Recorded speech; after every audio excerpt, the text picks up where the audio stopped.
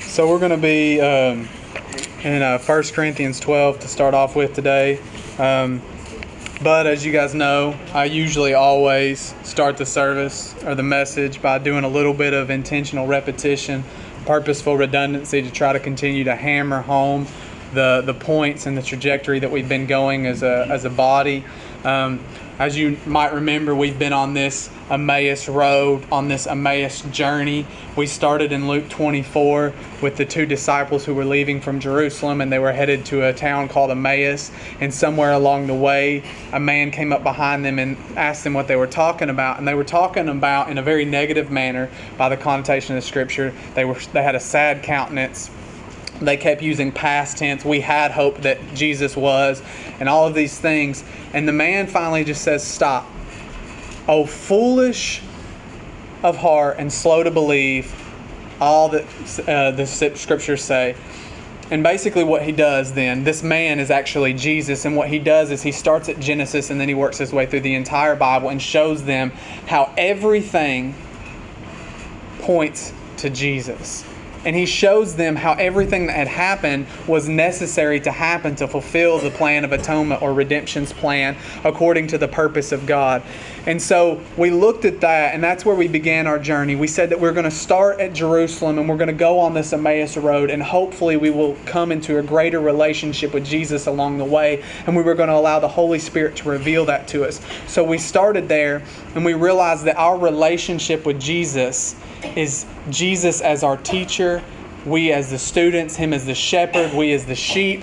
And we realize that curriculum, our curriculum is of Christ. And then the second week, we looked at upon this rock I will build my church. And it's the revelation that Peter had. Jesus stops and He says, "Who do men say that I am?" And His disciples kind of offered up several different opinions. They said, some say that you were Elijah, some say that you were Elisha, some say that you're Jeremiah. And then He says, okay. But who do you say that I am? And then Peter, with his trademark impetuousness or impulsiveness, says, "You are the Christ, the Son of the living God." And Jesus, first He says, "Flesh and blood has not revealed this to you, but my Father in heaven has made this known to you." But then He proceeds and He says, "Upon this rock will I build my church." Upon the rock of the revelation that Jesus is the Christ. And we've seen other passages which reference Jesus as the Christ, or Jesus as the foundation, or Jesus as the cornerstone. And so we realized that our construction, we come together as one temple. Our construction is built upon the foundation of Christ.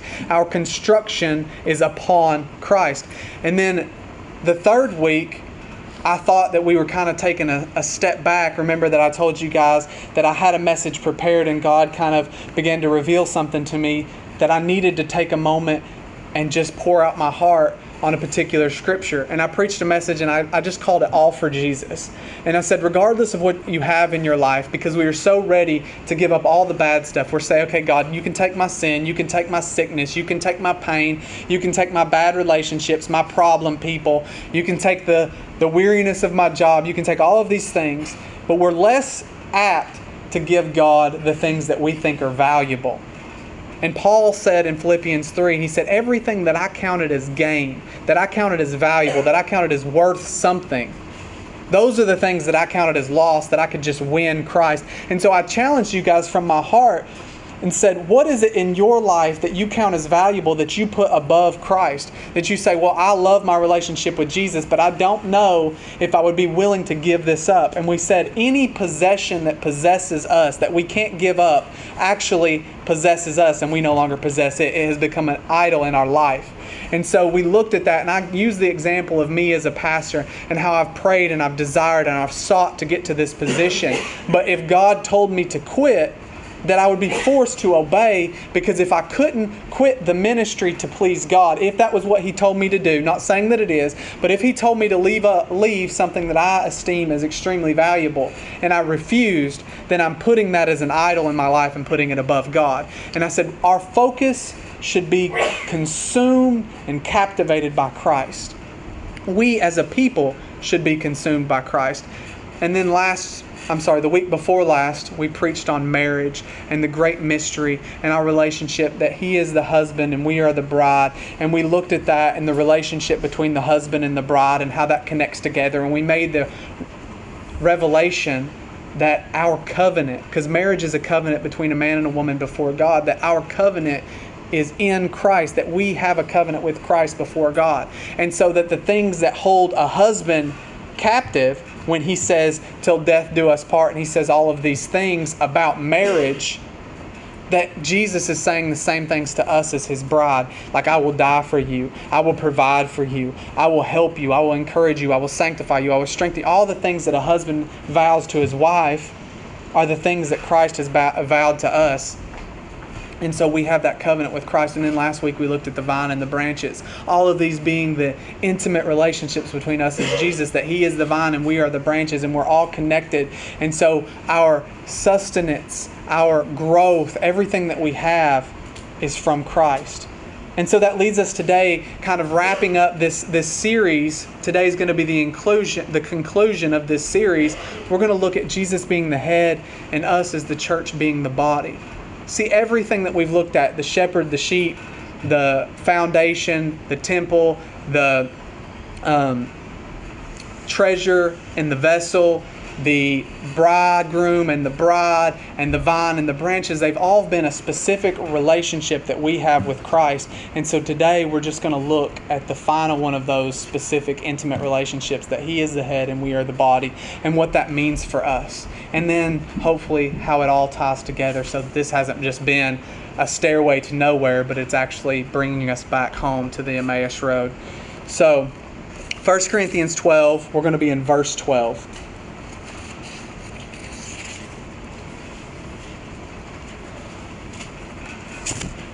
For just as the body is one and has many members, and all the members of the body, though many, are one body, so it is with Christ. For in one Spirit we were all baptized into one body, Jews or Greeks, slaves or free, and all were made to drink of one Spirit. For the body does not consist of one member, but of many. If the foot should say, because I am not a hand, I do not belong to the body, that would not make it any less a part of the body. And if the ear should say, because I am not an eye, I do not belong to the body, that would not make it any less a part of the body. If the whole body were an eye, where would the sense of hearing be? If the whole body were an ear, where would be the sense of smell? But as it is, God has arranged the members in the body, each one of them as He chose. If all were a single member, where would the body be? As it is, there are many parts, yet one body. The eye cannot say to the hand, I have no need of you, nor again the head to the feet, I have no need of you. On the contrary, the parts of the body that seem to be weaker are indispensable. And on those parts of the body that we think less honorable, we bestow the greater honor, and our unpresentable parts are treated with greater modesty, which our more presentable parts do not require. But God has so composed the body, giving greater honor to the part that lacked it, that there may be no division in the body, but that the members may have the same care for one another. If one member suffers, all suffer together. If one member is honored, all rejoice together. Now you are the body of Christ, and individually members of it. I just want to point out a couple things, and then we'll kind of proceed with this message. In verse 13, he says, Jews or Greeks, slaves or free. What he's essentially saying there is a wide group of people that are coming together from all sorts of different backgrounds, regardless of race, regardless of ethnicity. It doesn't matter if you're Chinese, if you're black, if you're white, if you're red, if you're yellow, if you're green. And then he goes on to say slaves or free, saying there's different social classes in this body as well. It doesn't matter if you're rich or you're poor, you come from a broken home or you come from a home that's still structured, orderly, as we say in America. This is how the picture should look. All of that, he's saying that there's people from all different backgrounds, from all sorts, from all groups, from all different ethnicities. He's saying this is a diverse body. And the thing we're going to look at is we're looking at unity, but we're looking at how unity is empowered by diversity. That diversity doesn't have to equal division. That diversity gives power to unity, because without it, we're just looking at uniformity.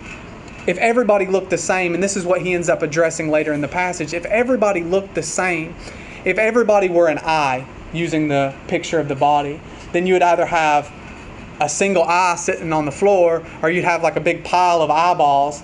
And there would be a lot of things, that's a gross picture, isn't it? There'd be a lot of things that stack of eyeballs couldn't do. It couldn't eat, it couldn't work, it couldn't provide for anybody else, it couldn't administer care to anybody else. Oh, it could see really well, but it couldn't hear, it couldn't smell, it couldn't walk, it couldn't travel, it couldn't do a lot of things, and there would be a vast amount of limitations. Therefore, in the body of Christ, if we all try to look like the same thing, if we all try to look like each other, if you all try to act and sound and preach and teach like me, or sing like Faith, or work like Tony, or Dewey, or Marty, or anyone else in the church, or you try to talk with a certain accent and everybody looks the same, then we're really putting limitations on ourselves by trying to accomplish uniformity instead of unity. We want unity empowered by its diversity. Because then he goes on to say, and I believe it's in verse 19, and he says, if all were a single member, where would the body be? If everybody was the same. So what he's essentially saying is, yeah, there's a lot of people from a lot of diverse different backgrounds, but there's a lot of diverse individuals from those backgrounds. You have smart and dumb, you have pretty and ugly, you have, fat and skinny. You have good speakers, bad speakers. People that can talk eloquently, but people that have a stutter. You have people that are really hard workers and people that have a lazy tendency. You have a very broad group of people, not just by their backgrounds, but also by their individual talents. Some people are gifted to sing and play. I'm not. That would be a tragedy if I stood over there behind that piano and sang a song. Some people are gifted to stand up and preach. Some aren't. Some people had this microphone and a Bible up in front of them. It would be a very difficult time for them and the listeners. Some people are meant to work behind the scenes. We look at the body, and he uses the parts that require modesty and the parts that don't. But I want to look at the organs versus the hands, and this is something that Faith actually and I were talking about earlier in the week. And she said, she was comparing it to extroverts and introverts, and how some people have that outgoing personality and some people don't. Some people want to be behind the scenes. They want their reward of God, and they want to do their things in secret. Everybody here looking at me, no technology whatsoever. Can any of you see my heart? The actual organ. Not the abstract, oh, I see your heart through what you're speaking. No, the actual organ. Can anyone see my heart? You can't. But if you took it out of my body, I'd die. You can't see my lungs either. But if you took them out, I wouldn't be able to preach. There's some people that are gifted in such a way that maybe they're gifted through their financial business savviness, and they write a huge check that keeps churches going, and nobody knows about it but them and God. But if you took that person's business savviness away and that gifting of God and that financial support, then that church fails. Or some people are they just enjoy cleaning and doing things behind the scenes. And if you took them out, then we might still have church, but there might be little rats running across the floor having church with us. There's people that are gifted in such a way that their job and their work is behind the scenes. And it's a wonderful, wonderful blessing to the body of Christ. And you see the effects of it, but you don't see the work that goes into it. Like, you don't see my heart beating. But because I'm standing here breathing and functioning, you can take it for granted that my heart is in fact beating. Because we're standing or sitting here having church and functioning, you can take it for granted that there's some people that are doing some things behind the scenes, financially, work around the church, and all prayers, intercessions, all sorts of things that are going into this that aren't visible, but we see the effects of it. And sometimes we take it for granted. I don't pay attention. Okay, I got to breathe in, I got to breathe out. I got to breathe in, I got to breathe out. It's just a subconscious activity. But if you took my lungs away, then it would become a very, very forefront thought in the center of my mind. Like, I got to breathe out, I got to breathe in, and I can't do either because my lungs are taken away. We take it for granted that there are people that are sowing, there are people that are working, there are people that are praying, there are people that are serving, there are people that are doing outreach in the community. We take all of those things for granted. But if they stopped and we began to see the detrimental effects, then we would become acutely aware of what they were doing behind the scenes the whole time. That's why, because we're a body, not everybody needs to be seen. Not everybody needs to be hurt, but everybody needs to realize what God has called them to do specifically and function together as a body is supposed to. We'll get to further into that in a second. Verse 26 says, if one member suffers, all suffer together. If one member is honored, all rejoice together. I want to show you guys a funny picture, and you're going to laugh at me, but it's hilarious. So last night, every day, Faith is giving me the look of death right now because this is about her. She knows it. Every day, we'll choose one of our kids' bedrooms and we'll just leave the door open and like, you can do whatever you want in there. You can trash it, you can pull stuff off the walls, whatever. We'll just go behind that evening and clean it. Occasionally, I'll just be like all happy-go-lucky and I'll just open both doors and say, just trash it all. We'll clean it tonight. Just trash it all. And so yesterday was one of those days. And so they had trashed both rooms, and Faith and I were kind of just at the end of the day, just picking everything up, getting them wound down for their nap, getting them ready to take a bath. And she walked in and had picked out Bubba's outfit for this morning, and she was walking through his door back into the hallway where I was standing. And next thing you know, she's hunched over, falling into the wall. You'd think that she had just got hit by a bazooka. She had stubbed her little toe on the door frame as she was walking out of the room. And you would have thought she was dying. It does hurt. And you laughed at her? I did. I laughed till I cried. I even told her then I was going to use it as an example today. She stubbed her little toe, and you would have thought she was dying. I know what that feels like because I did it and cut my little toe almost in half, and she laughed at me. So it was payback. But you can feel that pain like in your fingertips. Like you don't pay attention to your little toe. I don't think right now, okay, I got to put so much pressure on my little toe, but if you injure it, it becomes a very conscious effort to administer as much care to that little toe as possible. You baby it, you massage it, you put your foot up, put some ice on it, An injury to your little toe, such a little, seemingly insignificant member of the body, you injure that and it sends shockwaves through the rest of the body. And the body of Christ is supposed to be the same way. The problem is we don't pay any attention to our body, our little toe in the body of Christ, or our seemingly insignificant people. The people that we think, they're not in the limelight. They may be doing something behind the scenes, I don't know. So we don't pay any attention to them until they come to church and say, I've been diagnosed with a terminal illness, or I'm bankrupt and I'm losing my house, or I got fired yesterday, or they came and they took my kids away because false accusations, or any of that stuff. But when there's an injury that comes into their life, we pay all the attention in the world to them, which is a good thing. But the problem is we don't pay any attention to them until the injury happens. Now, with your little toe, that's a funny picture because I don't want you to massage your little toe on a daily basis just because that would be weird. But what we should do is we should make it a consistent habit to follow up, to check up on, to have conversations with, to make an occasional phone call to other members in the body of Christ, because we don't know what they're doing for the body, but we also don't know what they're dealing with outside the body of Christ.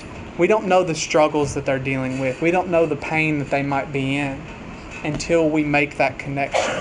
See, it doesn't just say, suffer with those that suffer. Otherwise, you could just treat them like your little toe until you stub it and then take care of them. But it says, honor and rejoice. Honor them by showing that they are valuable even when you don't even see the value that they have. Because some people, everybody does this. You look at somebody and you just kind of write them off, maybe because of their background, maybe because of the way they look, the way they talk, or maybe just because they remind you of somebody in your life and you're just like, I just really can't deal with that. Honor just means, in this sense, just going above and showing them that they're valuable. And that's what we should do. We should show everyone in the body of Christ they are valuable, even if we don't see their value. Obviously, God does. And He's a lot smarter and a lot wiser than we are. So if He esteems them valuable, then we should esteem them valuable. But then we should rejoice with those that rejoice. The problem in the church, and I'm guilty of this, I'm going to make a confession on myself, tell on myself, because I'm not perfect. If y'all think I'm perfect, I am so sorry to let you down. but I am not perfect. Faith was reading the other day on her phone, and this ministry that we've had some dealings with in the past posted, and they had this miracle. And it was a certifiable miracle. They said this lady came in, she had cancer. I won't give the exact details, but she had the list, the doctor's note signed, the scans, this is what I have. And then I think it was a week, 2 weeks later, she had the paper, this is what I now don't have, signed by the same doctor. So it was a certifiable, this healing actually occurred. Wonderful. I felt in my heart myself getting angry. Forgive me. I wasn't angry that the lady was healed. I was thankful that God moved in her life. Praise God. I was angry because I know the people that are the heads of that ministry and the way that we've dealt with them in the past and some things that they've said. And I'm not saying that they're still there. They may be, they may not be. But I'm not going to give their names. I've personally watched them do crazy things like if you don't pay 10% of your finances to the church, God's going to break your washing machine to get His money. Like, I've heard them say those things. I've witnessed them do things like that. Now, that was a while back, so they could have repented and changed, and God could be blessing the fruits of their repentance. But I felt myself getting angry in a time where I should be rejoicing with them. Giving account that they're not perfect. Jesus is the only one that's perfect. But they got to witness God moving on their behalf and were rejoicing. And as a member of the body, I should rejoice with them, not allow myself to be angry because they're experiencing favor when I don't think that they were in a position to deserve that favor. And I'm not saying that's what I think. I'm just saying I felt that rise up, and I had to deal with that because of where my thoughts went. My thought went to their failure. And I just want to say, thank goodness and thank God that when we have Him move on our behalf, His thoughts don't go to our failures because they're numerous.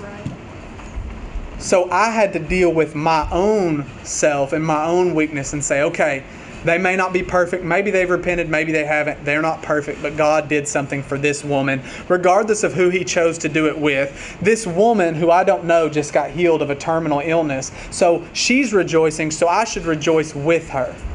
That's what the body's supposed to do. When someone's suffering, yeah, we suffer with them. When nothing's going on, we still honor them and show them that they're valuable. And when they rejoice, we should rejoice with them because we're a body. I want to read this scripture real quick. It's Hebrews 10, 24 and 25. You don't have to turn there because I'm going to make you turn several places in a minute.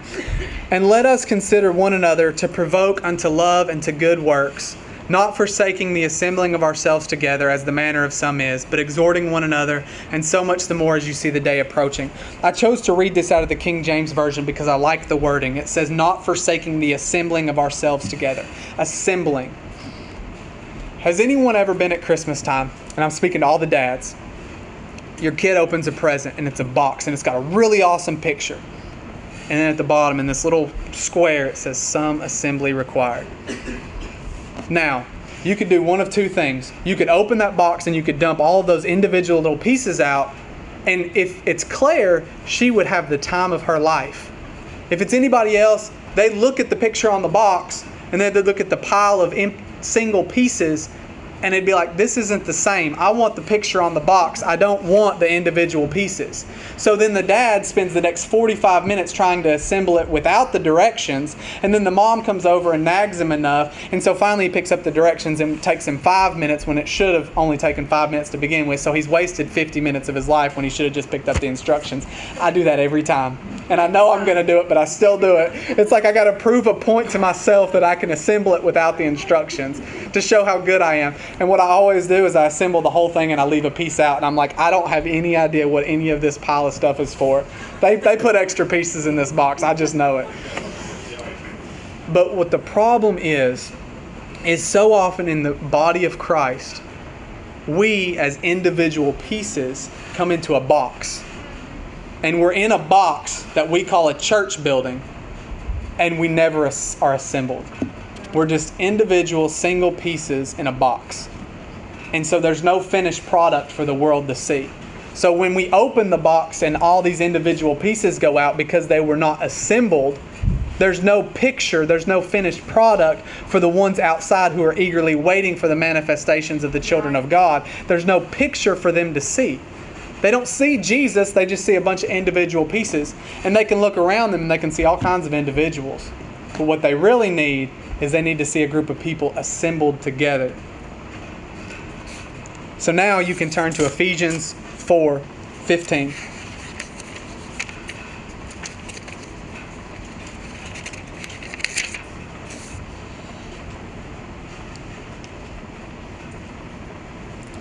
Rather, speaking the truth in love, we are to grow up in every way into Him who is the head, into Christ, from whom the whole body, joined and held together by every joint with which it is equipped, when each part is working properly, makes the body grow so that it builds itself up in love. When each individual piece is working properly in the gifting and the office and the administration that God has specifically gifted and called them to, then the body should not only be joined together, but it should be held together. So even though we go out those doors, we are still assembled together as a body by the function and the giftings that each individual has. But because we esteem value on one gifting, everybody tries to be that, so we all look like an eyeball. Or because we don't esteem this, nobody wants to be a hand, so we walk around with no hands. We have a body with no hands. And I know nobody in here that I know of has that, but I've seen somebody that doesn't have hands. And the struggles and the work that they have to go through without hands, without the use of their appendages, their fingers, it makes life acutely or exponentially more difficult than it would be if they had hands. And that's not demeaning them. That's saying we as the body of Christ, we have the option to go without hands. If we say, I don't want to be a hand, I want to be like this person, or I don't want to be this, I want to be like this, then we have the ability to be either a body of Christ that has all the pieces working together and assembled properly, held together by everyone functioning and doing the part that they're called to do, or we have the ability to be a crippled body with no eyes or no hands or no ears, and life becomes exponentially more difficult. We have the ability to try and go out and accomplish the mission of Christ disabled, or we have the ability to accomplish the mission of Christ as a fully functioning body of Christ. There's a couple things I want to point right here. It says, when each part is working properly. When each part is working properly. So, when you look at properly, you just look at that as like, okay, it's doing what it's supposed to do.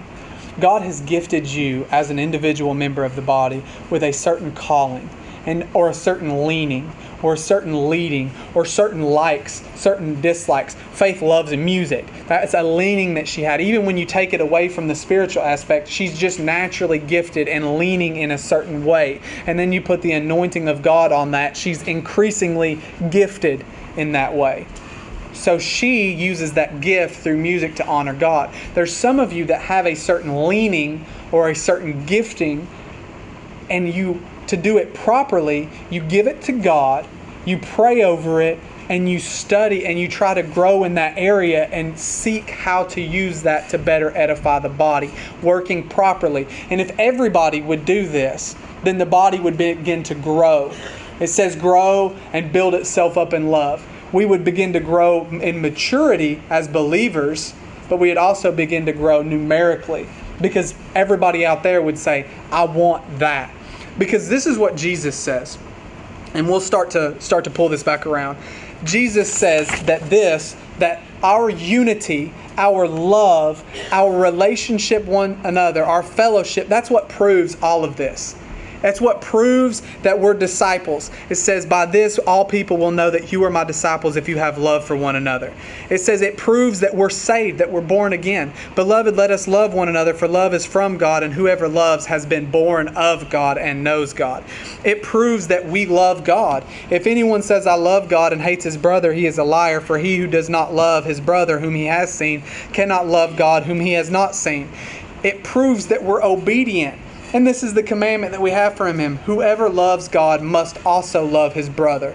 And finally, and most importantly, it proves that God loves us to everyone out there. This is John 17. The glory that you have given me, I have given to them, that they may be one body, even as we, Jesus and God the Father, are one. I in them and you in me, that they may become perfectly one. Not just kind of assembled, perfectly assembled. No pieces, no pile of pieces left out. You got the finished product and pile of pieces. No, all the pieces are used. Finished product. They're perfectly one, so that the world may know that you sent me and loved them even as you love me. So it's not with a famous actor getting saved and preaching. It's not with a famous athlete. It's not with good strategy to reach the community. The way that we truly reach the community and show that Jesus actually came and that God actually loves the people of the world is by our unity and love for one another. We love each other. They see that love. They realize that that doesn't exist in the world apart from God. They begin to seek, and that proves that Jesus has in fact died for us, changed who we are on the inside, and that God's love is reflected off of us to them. Now, I got a lot of this stuff, but I'm going to tie it back to the Emmaus real quick and kind of conclude this. The Emmaus Road, where we started on this series, they had left Jerusalem, where all the events happened, where Jesus was crucified, where Jesus raised. They left Jerusalem and they were going toward a town called Emmaus. Jesus met them along the way. Jesus sat at an inn with them. They fellowship, broke bread together. Jesus disappeared. They are like, this was the Son of God. They get up immediately, middle of the night, and go back to Jerusalem, where all the other believers are, where the congregation is, where the church is. See, they met Jesus and they came back to Jerusalem, to the believers. They were leaving the congregation. They were moving away from the body of believers. They met Jesus. They went back to the body of believers. And see, on this journey, when we started out, think of a pyramid. Just a triangle with no bottom. We don't need the bottom. An upside down V. And Jesus at the top. If we embrace the teaching of Jesus as we climb this mountain, this pyramid, and get closer to Jesus, I on one side and you on the other, see if I set this down, I can do this. So if we've got a triangle, Jesus is up here, I start out over here, you start out over here. We each start moving towards Jesus. What are we doing? We're also moving towards each other. The closer we get to Jesus, the closer we get to unity among other believers. And that's where we started at, was the teaching. But it's also the foundation. If Jesus is our foundation and we're built upon that foundation and we're assembled together, then we're being united by Jesus. And the same thing is true with our desire. By counting worthless gain, or all the things that we count as gain, in comparison to Christ, we esteem them worthless. If we're consumed by Jesus and we're focused and fixated on the same goal, as we move towards Him, we're moving towards each other. We're consumed by the same objective. The same thing is true with the bride and Jesus being the groom. If we're married to Christ, then we're unified by our covenant. If I'm a branch over here and you're a branch over here and we're connected to the same vine, we're united by the very fact that we are centered in the vine. Does that make sense? And so finally, when we're looking at the body, the pieces are assembled together, working properly in the fact that we're united in Christ. And I'll just close with this. You don't have to turn anywhere. Psalm 133, it says, "Behold how good and pleasant it is for brethren to dwell together in unity." It's like the precious oil that's poured upon the head, that flows down under the beard and even to the garments. For the body, and we recognize Jesus as the head, and the oil is the Holy Spirit, the power of the Spirit moving through the church. It starts by saying, behold how good it is for God's people to dwell together in unity. Then it talks about the flowing of the oil. If we want power in this ministry, and I'm not just talking about signs and wonders and emotions and, chill bumps and things that make you feel good, make you excited. I'm talking about a powerful or power-filled ministry where we actually see people saved, lives changed, a community impacted. It starts with our unity. Amen? All right, let's pray. Dear Heavenly Father, Lord, I thank You for this morning.